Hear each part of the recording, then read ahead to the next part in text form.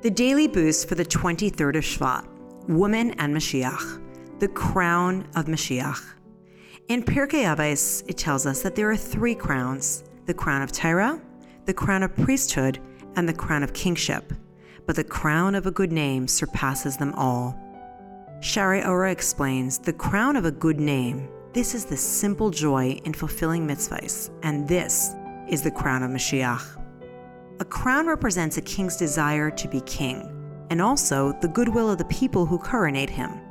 The crown of Moshiach is the commitment to fulfill God's commandments, and the joy in doing God's will simply because it is His will.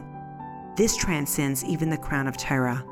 When one serves God based on a reason, he is limited by that reason.